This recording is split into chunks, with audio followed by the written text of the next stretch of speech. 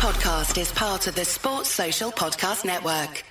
What's up with the header? Mariano scores! What a fantastic goal that is from Derby! Hello and welcome to a special edition of Steve Bloomer's Washing, the Derby County fan podcast.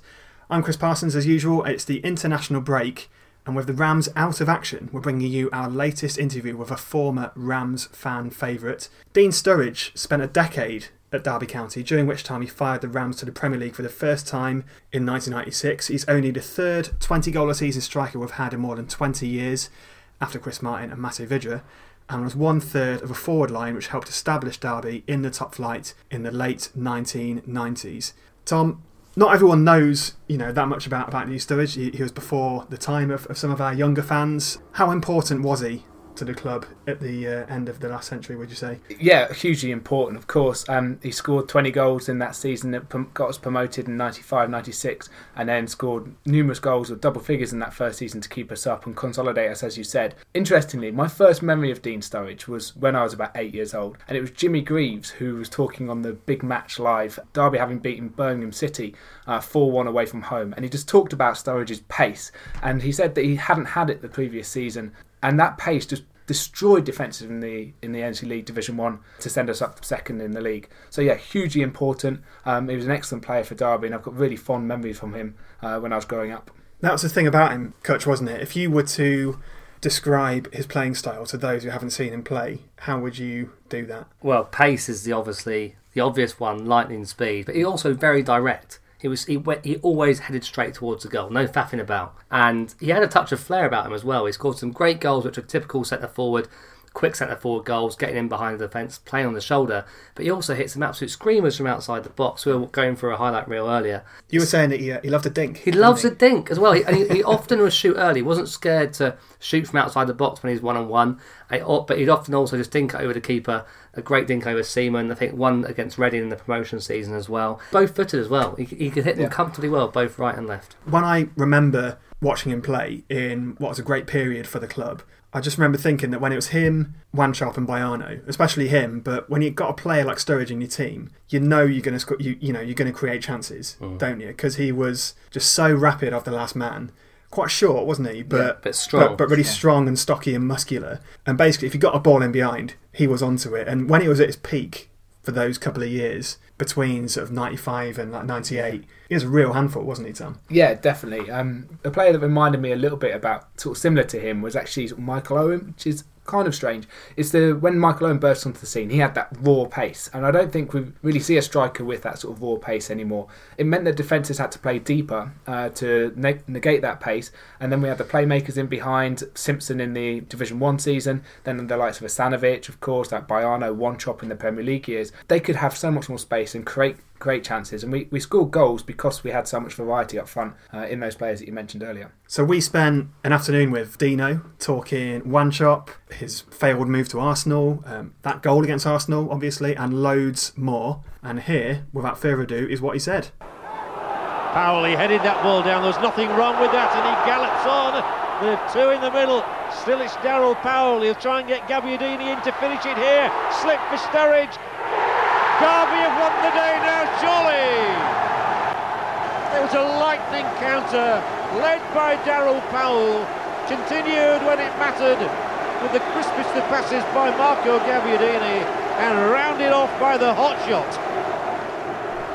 Dean, it's a pleasure to see you again, after all these years, and you're still working in football, is that right? That's correct, yes, in another capacity now. Would love to be on the field with the quality of play and the wages that players earn, but now I try to help behind the scenes as a mentor stroke agent. So we've got a company called Sturridge Sports Management, and been involved in it now for the last couple of years. So I'm the one generally who's on the shop floor, but the most enjoyable part of the job is mentoring the players and trying to guide them down the right path. We'll get on to all of that in due course, of course, but I can't believe it's been more than 20 years ago now that you had that breakthrough season at Derby County in 1995-96. Do you still get asked by sort of many Derby fans about it from time to time? Do you get recognised out and about? Yes, I don't want to be modest. Obviously, it's a family name that's synonymous with football, so we've heard a few players in the family get asked questions about myself, my brother Simon, Daniel's dad, even Michael, who played many years ago for Birmingham City amongst other clubs, and obviously Daniel, who has picked the baton up from myself and surpassed what I did in my career and shown to probably, I think, definitely be I'd say definitely be the best Sturridge. Unfortunately, he's had a few injuries lately. But I think a few Derby fans might question that personally, but it's very modest of you to say so. Well, the fact is, I didn't represent my country, which that's true. He has, so that you put that as a barometer and say that is the best Sturridge so far, and hopefully the injury issues are behind him and he can have a great 2018 to 19 season. Now, just in terms of yourself, you're fondly remembered by Derby fans for that 20-goal season when Derby were promoted in 95-96. But you'd actually joined the club a few years before that, hadn't you? Derby County in 91 as a trainee. And you had to wait a while before you gained your regular first-team chance, didn't you, initially? Yeah, I think it was a little bit, what would I say, off the cuff as such in terms of me signing for Derby County, because, as you can tell with the accent, a Birmingham lad, had gone around Birmingham, Aston Villa, Coventry, all the Midlands clubs generally, and probably wasn't as focused about, say, in terms of becoming a footballer. Probably felt it was not inevitable, but felt maybe that I would become one because of my brothers being footballers, and thinking probably not channeling my professionalism in the right way. I took it for granted and got distracted a little bit. So it came to a scenario where I was just leaving school, and because I wasn't focused enough, I didn't know what club I was going to be going to when I was leaving school to become a trainee. A scout who had scouted my brother Simon to Birmingham City at this stage, when I was leaving school, he was a scout for Derby County. His name was Jim Thomas, and he said, look, go for a game. I've told Derby about you. And it was Jerry Summers and Richie Williams who he talked to. Becoming a trainee initially for Derby was a bit of a precarious situation, because I may have not become a footballer, or could have been on the dole because I didn't focus enough at school or focus enough in becoming a trainee and stroke professional eventually.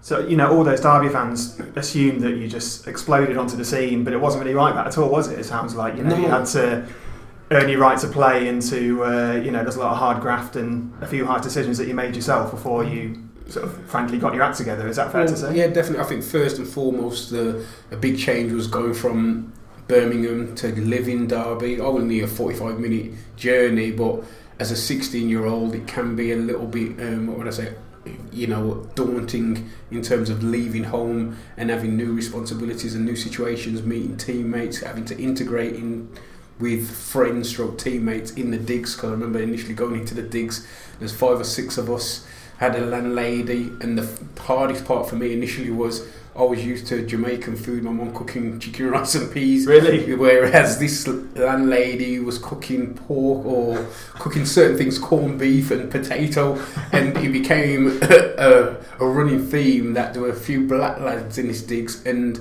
we'd all just run to the toilet and throw our food down the toilet. You see floating peas in the toilet.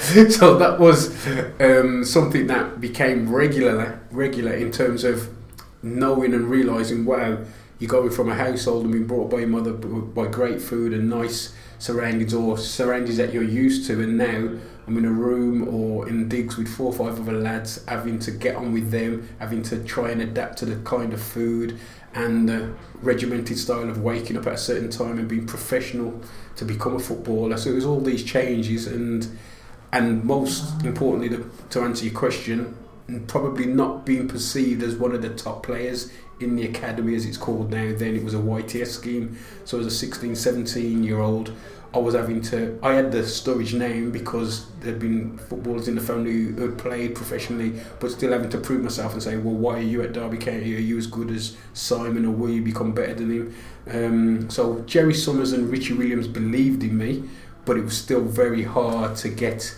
yourself in that pecking order with your peers and try and show that you deserve to be at that level. So what were in those early days you spent, it was 2 or 3 years at Derby when there was only like a handful of appearances you had, then you went out on loan to Torquay in 94, 95. What are sort of the most valuable lessons that you learned during that early stage of your career? I think it was a wake-up call because, as I said, probably a little bit because of being part of a football family. You think, my brother's done it, so I'll be able to do it. It's easy, and then you realise it's not easy. There's a lot of politics in football, a lot of hard work that you have to do behind the scenes so everybody sees the match day. But the Monday to Friday, you've got to be very professional, and I probably wasn't as professional at that stage as my brother Simon, who would train and then come home at maybe 2 o'clock in the afternoon and put his pyjamas on and sit on the settee and go to bed early. That wasn't your style. That wasn't my style. I like to walk the streets with my mates, maybe meet a lady here or there and get a little bit distracted. So I wasn't as focused as my brother. So I think it was a wake-up call being allowed to go out on loan to Torquay, because when Roy McFarlane told me at the time, I remember him calling me in his office, I was a little bit shocked. I think there was a little bit of a lump in my throat, and I remember going back. I was in a house living with a lady in Oakwood at the time, and I remember going back to the house to her and saying, choking as I was saying, I'm being allowed to go to Torquay on loan. And it was around the Christmas time as well, where you're normally around your family. But I thought, if Roy McFarlane believes I need this, maybe he's seeing that I wasn't as focused and professional as I needed to be. I probably looked at it as a rejection at the time, but it was the best thing that ever happened for me, because went to Torquay, played first team football, realised at a lower level you have to wash your own kit, do your boots yourself, so it was a total eye-opener for me, and it improved my professionalism and made me realise how much I loved the game and what level I wanted to play at. Now, the season after, Jim Smith took over in the summer before that promotion season. How big a factor was he in you breaking into the first team? Massive influence, because of going out on loan to Torquay and then coming back for the remainder of the season, playing under 23s football as it's called now, as then it was called reserve team football. I was thinking, I've gone out on loan, scored goals in a first team environment, hopefully I can get a taste of first team football now, but unfortunately it didn't pan out that way. So came back, played reserve football, and then in the close season I was out of contract. What always stuck in my mind in that I was having to prove a point to Jim Smith and Steve McLaren in pre-season training, and maybe they would have thought privately, well, look at this boy's goals record, not scored any goals in Championship football, the level of Derby are at the time, scored some goals in League 2 football. Is he going to be enough for us? Probably not. So other players were ahead of me in the pecking order. I think Mark Stallard, Darren Rack at the time were playing in the striking positions as young lads who I was competing with as such. And I think probably at that stage Jim Smith and Steve McLaren seeing those players ahead of me. But in the way I performed in pre-season, I think they started to take a little bit of notice of me as it came closer to that first game of the season. And that's when they started talking to me and calling me in and saying, look, we need to give you a new contract. We need to give you a contract that will make you sign and stay at this football club, so we don't want you to leave. And that's why Jim Smith was a big influence, because he saw something in me. He believed in me enough in that. Remember his line, he said, don't cut your nose off to spite your face. Sign the contract and you'll be on the bench at the weekend, in the first game of the season. I think it was a live game. I can't remember who the fixture was against. True to his word, after I'd signed the contract, I was on the bench in that first game of the season at the baseball ground and came on for the last 10-15 minutes and acquitted myself quite well. And then those 10-15 minutes, the next game became half an hour. I think it was against Luton, may have been the next game after that, and away at Luton, and I scored a header in that game, didn't you? Exactly. I think we lost the game, if my memory's not the greatest, I have to be honest, because you're telling me about the years I made my debut, and I've got to be honest, I don't look back in the records and know everything. I spent a lot of time on Wikipedia, it's fine. So that actual season, you had a terrific goal scoring record, and it was one of your best seasons in your career. Clearly, for fans watching you, it was clear that one of your best assets was your pace. Was there a point in your early career when you realised, look, I am a bit faster than the average centre-back? Did you have that sort of moment? Honestly, I probably knew it from the age of 10, 11, 12. That early? Because we're from a football family and we're competitive, so apart from playing dominoes or playing certain board games, playing Kirby on the street with the ball, we'd also go for races against one another. So when we was going to the chip shop, for example, probably not the most healthy thing back in the day then, but that's what we were doing on a regular basis. So Simon was obviously very fast, my brother Michael was very fast also, and they were known, and I'd seen videos of them performing on the pitch. So sometimes if they'd say, Well, we're not going to start level because we're 4 years older than you, or maybe 8-10 years older than you. I'll give you a little bit of a head start. And if I try to cheat a little bit and give more of a head start for myself, they'll go, no, you're coming back. So that made me aware of, they didn't want to give me too much of a head start, so I had a certain amount of pace and ability to run. So that promotion season, Derby finished second behind Sunderland, promoted to the Premier League, and it was your best season. What changed in that season to make you so prolific in that 1 year, do you think?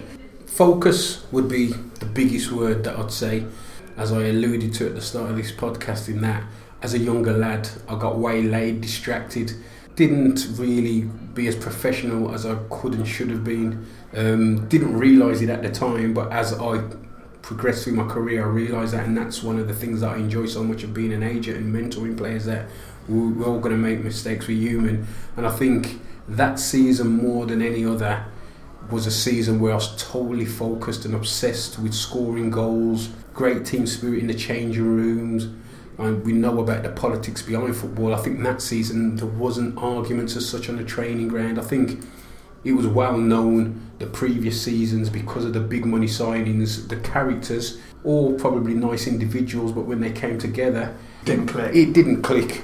Very good individual players, Tommy Johnson, Paul Kitson, Marco Gabbiadini, etc. Craig Short, there, Gary Charles, Paul Williams. I can remember that team and that squad very well. It was an abundance of talent. When you was on the training ground, it was difficult to get the ball off them when they wanted to play key ball and show their quality, and when they were on it.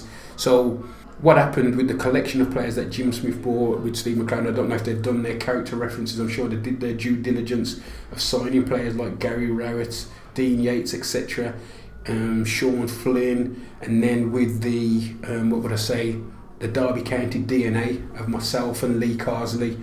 It was just a great mix in that everybody got on so well. Loads of banter in the changing rooms. Igor Stimac. I was going to ask, because we spoke to Darryl Powell last season, and he said that Stimac made a huge difference. It was his charisma. I think it was his arrogance and confidence, and I'm saying arrogance in the nicest way. He had that belief that it transmitted through the team, that influenced everybody on the pitch to be a little bit more calmer in possession, not as erratic. So he created a culture of belief and confidence and strength within the team framework. The defining moment of that season, of course, was the 2-1 win over Crystal Palace at the baseball ground. Yeah. I know it's a few years ago now, but when Paul Simpson put you through, you took a touch and you were clean through on goal.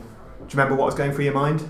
Knowing me and being honest, it would have been more just hit the target. Just don't miss. I wouldn't say don't miss, because I remember it. My son put it on YouTube or Google or something, and we were looking at it a couple of months ago, and I always had a signature kind of finish that I always felt comfortable, a default mode, that I'd always use a side foot whip at whatever angle of the box I was in, that I'd always be aiming for the side netting or the corners of the net. So I don't think, as a striker, comment that you made would never go through my mind. It wouldn't be don't miss. You wouldn't have that negative connotation. I always had a attitude of I'm going to score. And I think even good times or bad times in a player's career, there's times when I didn't score as many goals or scored loads of goals.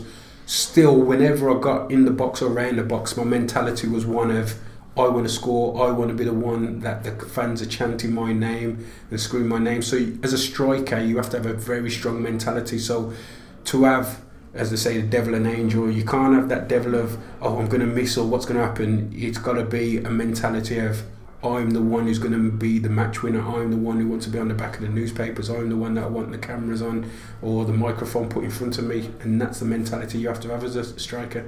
Presumably that's your favourite goal from that season, I guess, from the 20 that you scored in the league that year. Yeah, it has to be, because it was the most important of the 20. I remember that week leading up to it, I think we went to Champions and we were there on a night in terms of drinking at the bar, and I'd had an average time for the previous 3 or 4 games had just gone a little bit flat, wasn't as sharp, wasn't as elusive and wasn't as clinical. And Robin van der Laan was talking to me at the bar and saying, look, just one moment, you're the man, you're going to be playing. Because I was even doubting whether I was going to be starting that game, because I'd gone through a little bit of a barren patch. And he was like, I've talked to the gaffer, he's behind you, we'll be leaving you. And Robin van der Laan was a great captain in that he had time for people, hence why he was the captain. And that week and that night built me with confidence by the way he talked to me and the way he made me feel and the way I trained over the course of that week leading into the game. I was very, very confident as I walked to the stadium. I remember the cameras are there outside the baseball ground, and as I walked in, and I remember looking back at the videos at the end of that season, and you could see in my eyes and my approach was a certain look of, I know I'm going to be the man today, I know I'm going to provide a goal. I was really up for it, and thankfully, you know, you do have that feeling many times when you go into a stadium, but I think on that day I was convinced that I'd contribute, and I was convinced that we'd win that game to take us into the Premier League, and thankfully it panned out that way. What was the party like after the game? Well, the party started in the changing rooms and in the shower area, in the bath area. I can remember Robin van der Laan, it was Willems, was there with a cigar in the bath. Yeah. Passed a cigar to me. The first time I've ever even had a cigar in my hand. I had a little puff of it and started choking. But thought, better do it because Ronnie's doing it in the bath with his feet. If you can't do it then, when can you do it? So had a bit of banter with that and with champagne and etc. So it started within minutes of going back into the changing room, and obviously we had a night where I think we went, which I can't remember the name, little over the little restaurant, which you may be able to tell me, which Derby used to use quite regularly. Just before you get on the A38, we went to a little restaurant there, an Italian one, and we ate, drank and played music and Jim drank the place dry. Exactly, drank the place dry and had a very good night. Excellent. The season after, you hit the ground running as well then, didn't you? Because you scored Derby's first ever Premier League goal on the opening day against Leeds. How do you think Derby managed to adapt to the Premier League so quickly, would you say? I think it's about belief and momentum and confidence. So you're used to winning games from the Championship, and you go in with an attitude of thinking you can beat anybody. So we'd be on the coach on the way to games and saying, I'd say Tony Adams, if we're playing against Arsenal, who's he won't be able to handle somebody with my pace. Igor would have his confidence as well and talk about Ian Wright, I'm going to shut him out, and Darryl would say I'm going to smash Patrick Vieira. And that was the mentality that we went into every game. So I think that Leeds game was an eye-opener initially, because I think we started badly and went 2-0 down or something like that, and then you're thinking, wow, this is the Premier League. I think Lee Bowyer may have scored 1 or 2 goals, and you're thinking, okay, within minutes you can understand the difference in quality, the way the players receive the ball, the way they see the pictures on the pitch. Now it's with Rowett up the inside right position, touched on into the path of Sturridge, first time shot, goal! Beautiful shot from Sturridge, right past Martin, and Derby County pull themselves back into the game with their first goal of the season belonging to Dean Sturridge, and he hit it from 22 yards up into the air, massive backspin under the post in the top corner, and Nigel Martin, $2.5 million from Crystal Palace in the summer, wasn't good enough. It's like playing, drafts in the Championship, and it's a chess match in the Premier League. So it's more about thinking, it's a way your brain works. So you may have the athleticism, but if your brain's not working quickly enough, then you can't use your pace or your movement. So it's more of a thinking man's game, and that was the eye-opener of that first game. But it was obviously nice for myself to score a couple of goals. You mentioned a few Arsenal players there. We can't talk about that season without mentioning that goal he scored at Highbury in that season. Probably the one that's mentioned to me more than any other goal I've ever scored. I can imagine, yeah. I mean, the funny thing is, I was thinking about this. I think Derby fans voted Wanchop's goal at Old Trafford as the best. I'm not having that. Well, exactly, yeah. But, I mean, honestly, for me, it is. I'm not just saying this. It is probably one of my favourite Derby goals of all time. I mean, but there's a few fans who are maybe a bit younger who may not have seen it. Describe that goal again. I think it was Sean Flynn who received the ball on the halfway line, and was a common theme in the way I like to play, probably because of my youth playing in a wide position. So I'd play wide left, wide right. Using your football intelligence, generally you're going to have more space in wider areas. So if you can get in possession of the ball in those wide areas and have the ability with skill or with pace to cut inside, you're always going to get into that inside left channel and have the opportunity to shoot with your right foot then. So it's a decision then of going with power, or if you're going to go with a whip finish towards the far corner, which Thierry Henry was obviously famous for. I went on this occasion for power, so I can remember Sean Flynn playing a 50-60 yard diagonal ball, I received it on my chest, and generally my chest control is not very good. It's like one of my least favourite parts of controlling the ball. I just didn't seem as adept of controlling the ball in that way as I did with other areas of my body. But on this occasion, I controlled it perfectly, and it went into my path exactly the way I wanted it to. And then I think I touched it past the defender, which may have been Lee Dixon, who went to ground.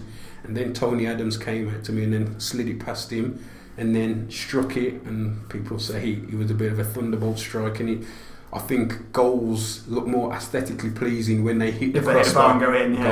I was just about to say, that was the nicest part of it, in that it hit the crossbar, then went down, and then went into the roof of the net. So it was probably one of the highest emotional feelings I'd ever had on a football pitch, because of the build-up as well, because of Ian Wright at that stage being my hero, it being built up in the papers about me playing against my hero. Ian Wright on the halfway line at the start of the match shouted across to me, "Dino, good luck for the game, make sure you score," as well. So all those kind of things, it was like the icing on the cake to score in that fixture.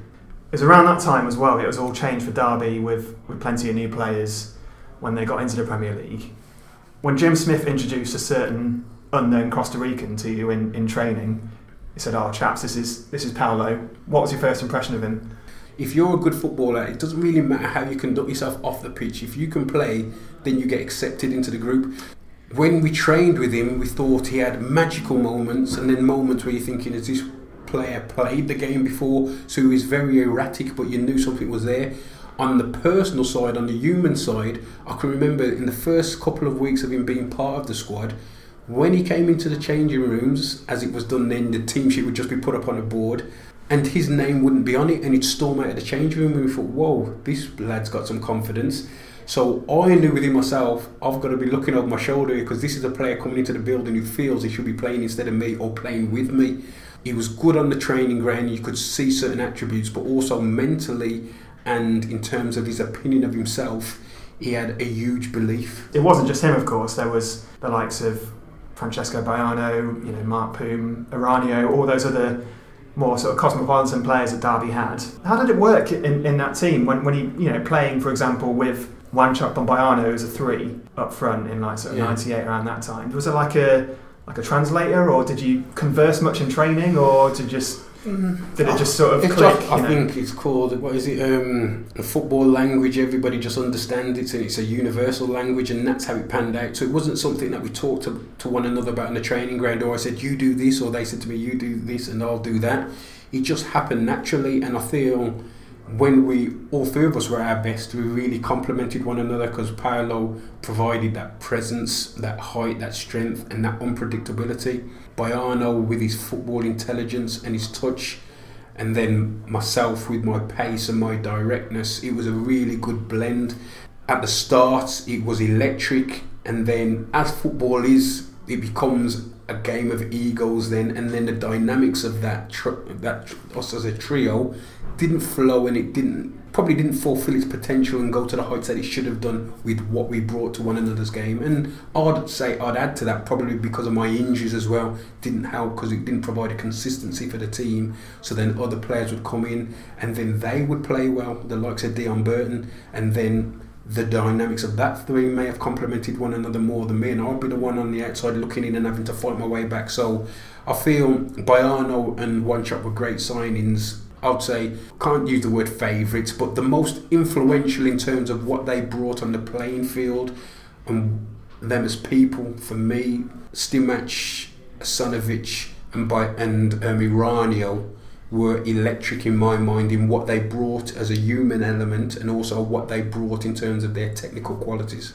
You mentioned a few egos there, if you don't mind me asking. Were there any particular difficult characters in that team in the changing room then? Or I think, what would I say, in terms of strikers are always going to have an ego, because they want to be the man. I said it about myself, so I'm not taking myself out of that. I'm saying we all had huge egos, and I found that out more so from going from club to club. So what happened at Derby County with myself, Wanchop and Baiano wasn't anything dissimilar that I may have found out at other clubs. It's just the life of a striker. The life of a striker, whether you're Harry Kane, Jermaine Defoe, or my nephew Daniel, you want to be the man at that club where the team is playing for your attributes and bringing out the best of yourself, and you're the go-to man who scores the goals. What happened in that team of myself, One Chop and Baiano, all three of us, I believe, wanted to be the man, and you can't have that in the dynamics of a team. So initially it worked well, but then it tapered off and probably didn't fulfil the potential that it had initially.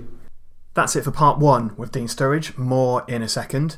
Steve Bloomers Washing is partnered for this season with Derby Brewing Company, a family-run microbrewery and pub operator in Derby with 3 venues across the city. Fed through to Van der Laan. Good return ball in here. Good finish. Great goal. What a fabulous goal from Dean Sturridge. Hi, I'm Curtis Davis, and you're listening to Steve Bloomers Washing. So around that time you were at the club, there's also a change of stadium, wasn't there? Yeah. A lot of Derby fans wouldn't be that familiar with a baseball ground if they're a bit younger. Had a certain unique charm, it's fair to say. How would you describe it as a place to play? Enjoyable, very taxing on the legs. I know it wasn't as muddy as the 60s and 70s, but it still was draining. It would still get brown and patchy, and the lack of grass in the middle part of the season. Yeah, it did really take it out of the legs. It's probably exciting as well in terms of watching it as a young apprentice and remembering the nights like when they played against Aston Villa. Cup nights when Paul Williams scored an acrobatic volley. So from the outside looking in as such, as an apprentice, it was always an intimidating atmosphere I felt for the opposition, and always electric and exciting to be a Derby player. I remember Ted McMinn, the Tin Man, in the wide areas, twisting defenders left and right, and it was good to watch the players, the likes of Dean Saunders, Mark Wright, Pete Shilton in between the sticks. So it was a good education for me to know what's required to be a top player. I remember watching some of your goals back when you scored against Sheffield Wednesday in that season at a baseball ground, on literally one of the worst pitches I've ever seen in a baseball ground. Hit the post and come back off Kevin Pressman's head. Sounds about right, yeah. It wasn't the best playing surface at times, was it? It was very, very poor, and as I said, it was very, draining. We knew the opposition wouldn't really enjoy coming to the baseball ground, so, and in the intimidation factor, and for us the feel-good factor in terms of knowing we maybe have one up mentally on the opposition, it always gave us confidence. Who did you get on best with in that team during your stay with the club? Oh, numerous. Lee Carsley has to be number one because we came through the ranks together, so we're close. We still speak to one another now. He's had numerous jobs on the managerial side, and we've always touched base and knocked heads concerning certain things, and he's given me heads up on certain players, and we've reminisced and had funny stories that we've told one another about our digs days and all the ups and downs that we went through to become decent players at Derby. Because a fellow Derby youth player, wasn't he? And a fellow Brummie. So we went through the same scenarios as myself in terms of, I remember the night when we went back to Birmingham City and played at St Andrews, and I think we won 4-1. Lee Carsley was probably one of the best players on the pitch. I scored a goal. I remember us walking down the tunnel and we noticed the scouts who had decided not to sign us for Birmingham City. We said, "Oh, you could have had us," and had a little laugh. So he was the closest I was with throughout the years at Derby, but also had a good relationship with Darryl Powell, Dion Burton, Igor Stimac. There was numerous. I was a kind of character. Sometimes I could be quite, I wouldn't say cold, I would say keep myself to myself, do my training, have a bit of banter on the training pitch, and then go home to my family life. So I wasn't one of those lads who would be going regularly on to the pubs and drinking after training, and I think it became less and less with the international influence that came to our club. So the likes of Igor, Jakob Larsson and Stefan Schnorr and numerous others, so the foreign element, we came into the club. They introduced a more professional outlook as well, that it wasn't about socialising as much away from the training ground. It was more about being professional when you came to training, eating the right food as well, behind the scenes, being very healthy. And they brought a certain technique to the training as well. Like Iranio would get us doing rondos, as they're called now, and we'd do that before every training session, which was unheard of in my time at being a Derby County player coming through the ranks.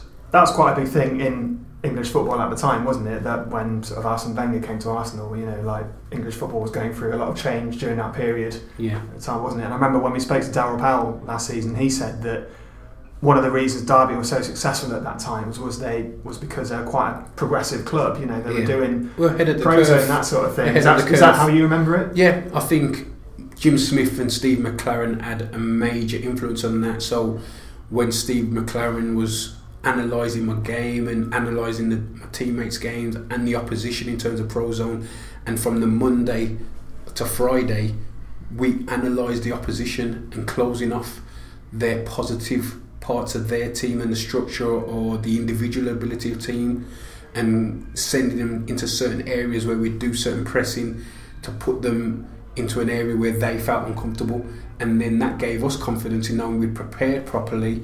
And then Steve would give us our biggest attributes and how we could exploit their weaknesses. So the preparation was first class, and it was something that gave us the opportunity to get promoted initially from the Championship, I believe, because I remember even after 3, 4, 5 games we were in the bottom 6, and I remember Steve McLaren walking down the steps at the training ground, walking on the pitch, and we were feeling a bit sorry for ourselves. It always stuck in my mind, and he says, we will get promoted, we're that good, we have got so much belief in you as a group.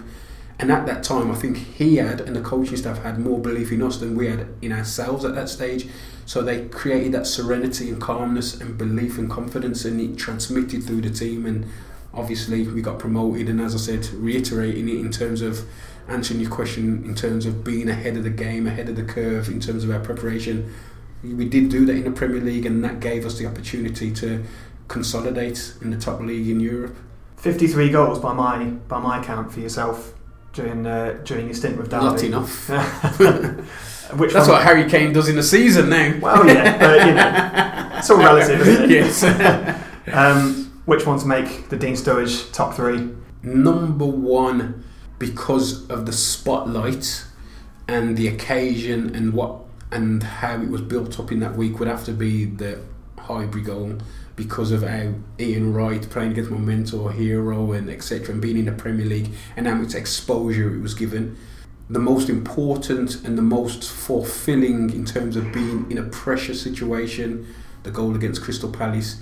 Those, either one could be number 1 for different reasons, but that Crystal Palace goal was obviously very important in terms of knowing how much pressure we were under as a team, because really the record books say Sunderland won the league, but I feel, and Jim Smith always said at the time, he's disappointed we should have won the league. Although we finished second, we got promoted, and it was a great accolade and great achievement. I feel with the ability we had in that squad and the momentum and the confidence we had, we really should have won the league. And in the end, it got to the penultimate game in that we had to achieve that Premier League status and that promotion, and it shouldn't have got to that stage really with the football we were playing over the course of 20 or something games. I think we went unbeaten. So I felt that we were probably the best team in the league, although officially it doesn't say that, and the record book says Sunderland, so you've got to give them credit.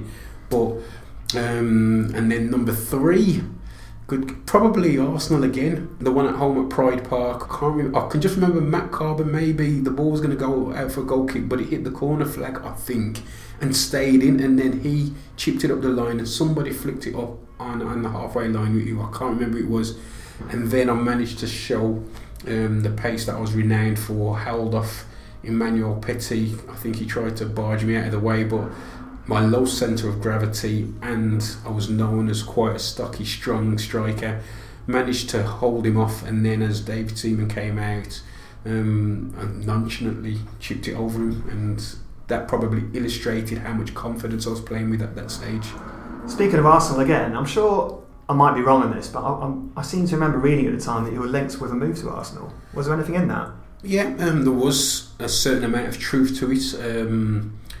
So I was told, as this is my role now today as an agent, and my agent at the time made me aware that Arsenal were one of numerous clubs who were interested in buying me at the time, probably 97, 98, and it contributed to me making the wrong decision of going on the transfer list, and it was the one and only time I ever done that at any club I'd ever been at, and that was my naivety of listening to what was being said around me and I was told, if you go on the transfer list you'll get a move to one of the clubs that were interested at the time.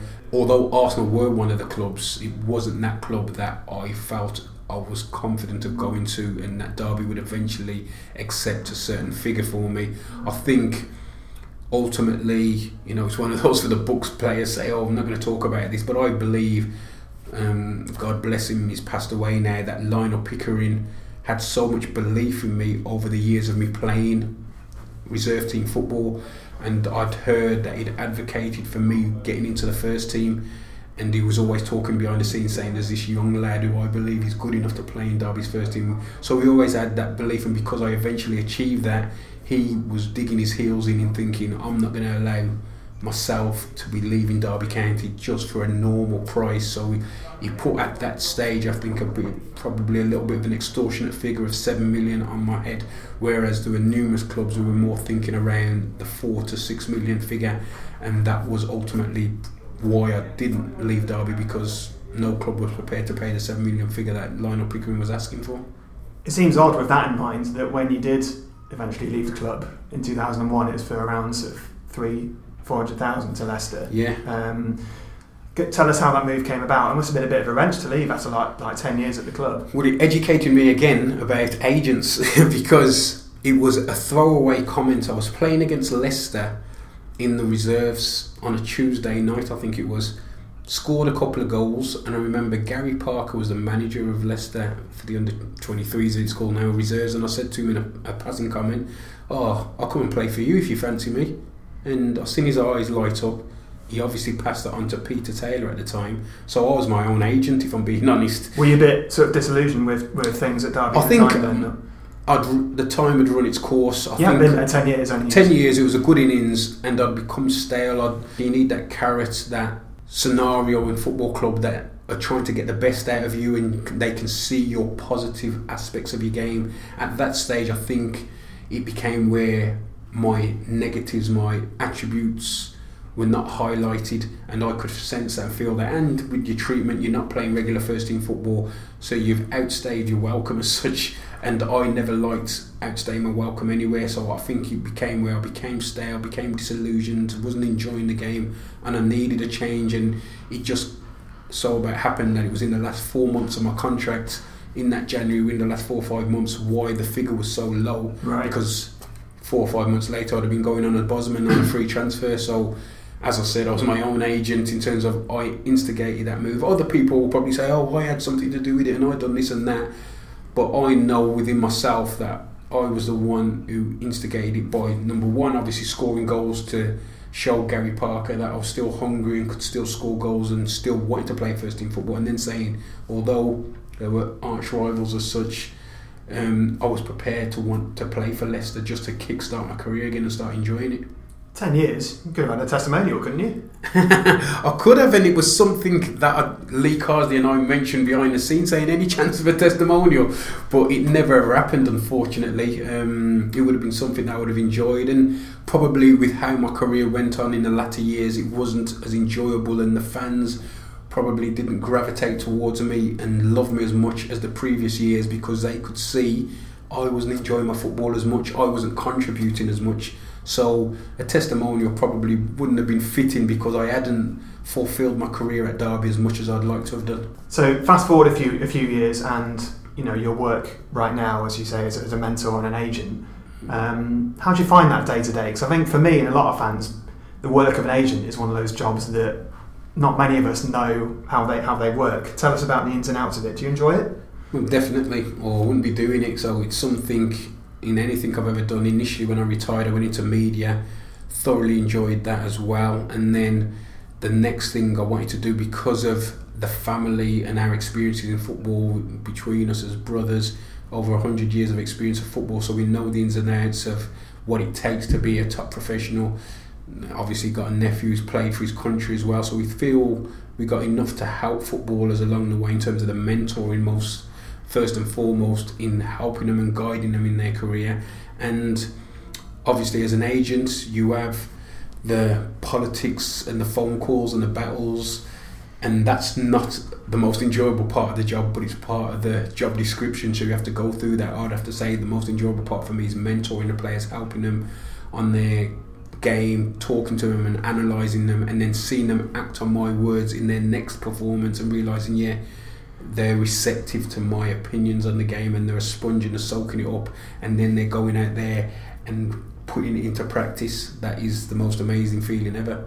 When you advise young players, do you give them sort of examples from your own career, to try and help shape their learning and that sort of thing? Are they aware of the career that you had? Some are like Dean Who.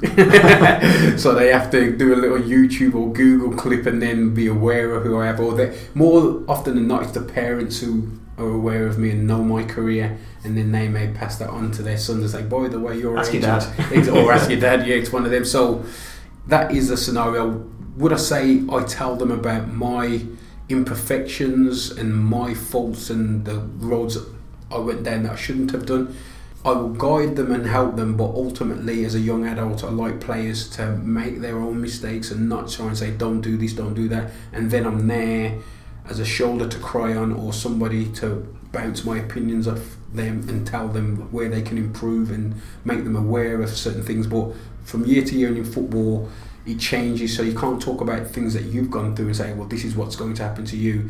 You have to evolve with what's going on around you, and ultimately more now than ever with social media, that's more intense and the spotlight is on the players and under more pressure and intensity than I ever was. I have to ask you just before we wrap things up about the current Derby side. I don't know how much of Derby you've seen recently. Frank Lampard's now the manager, of course.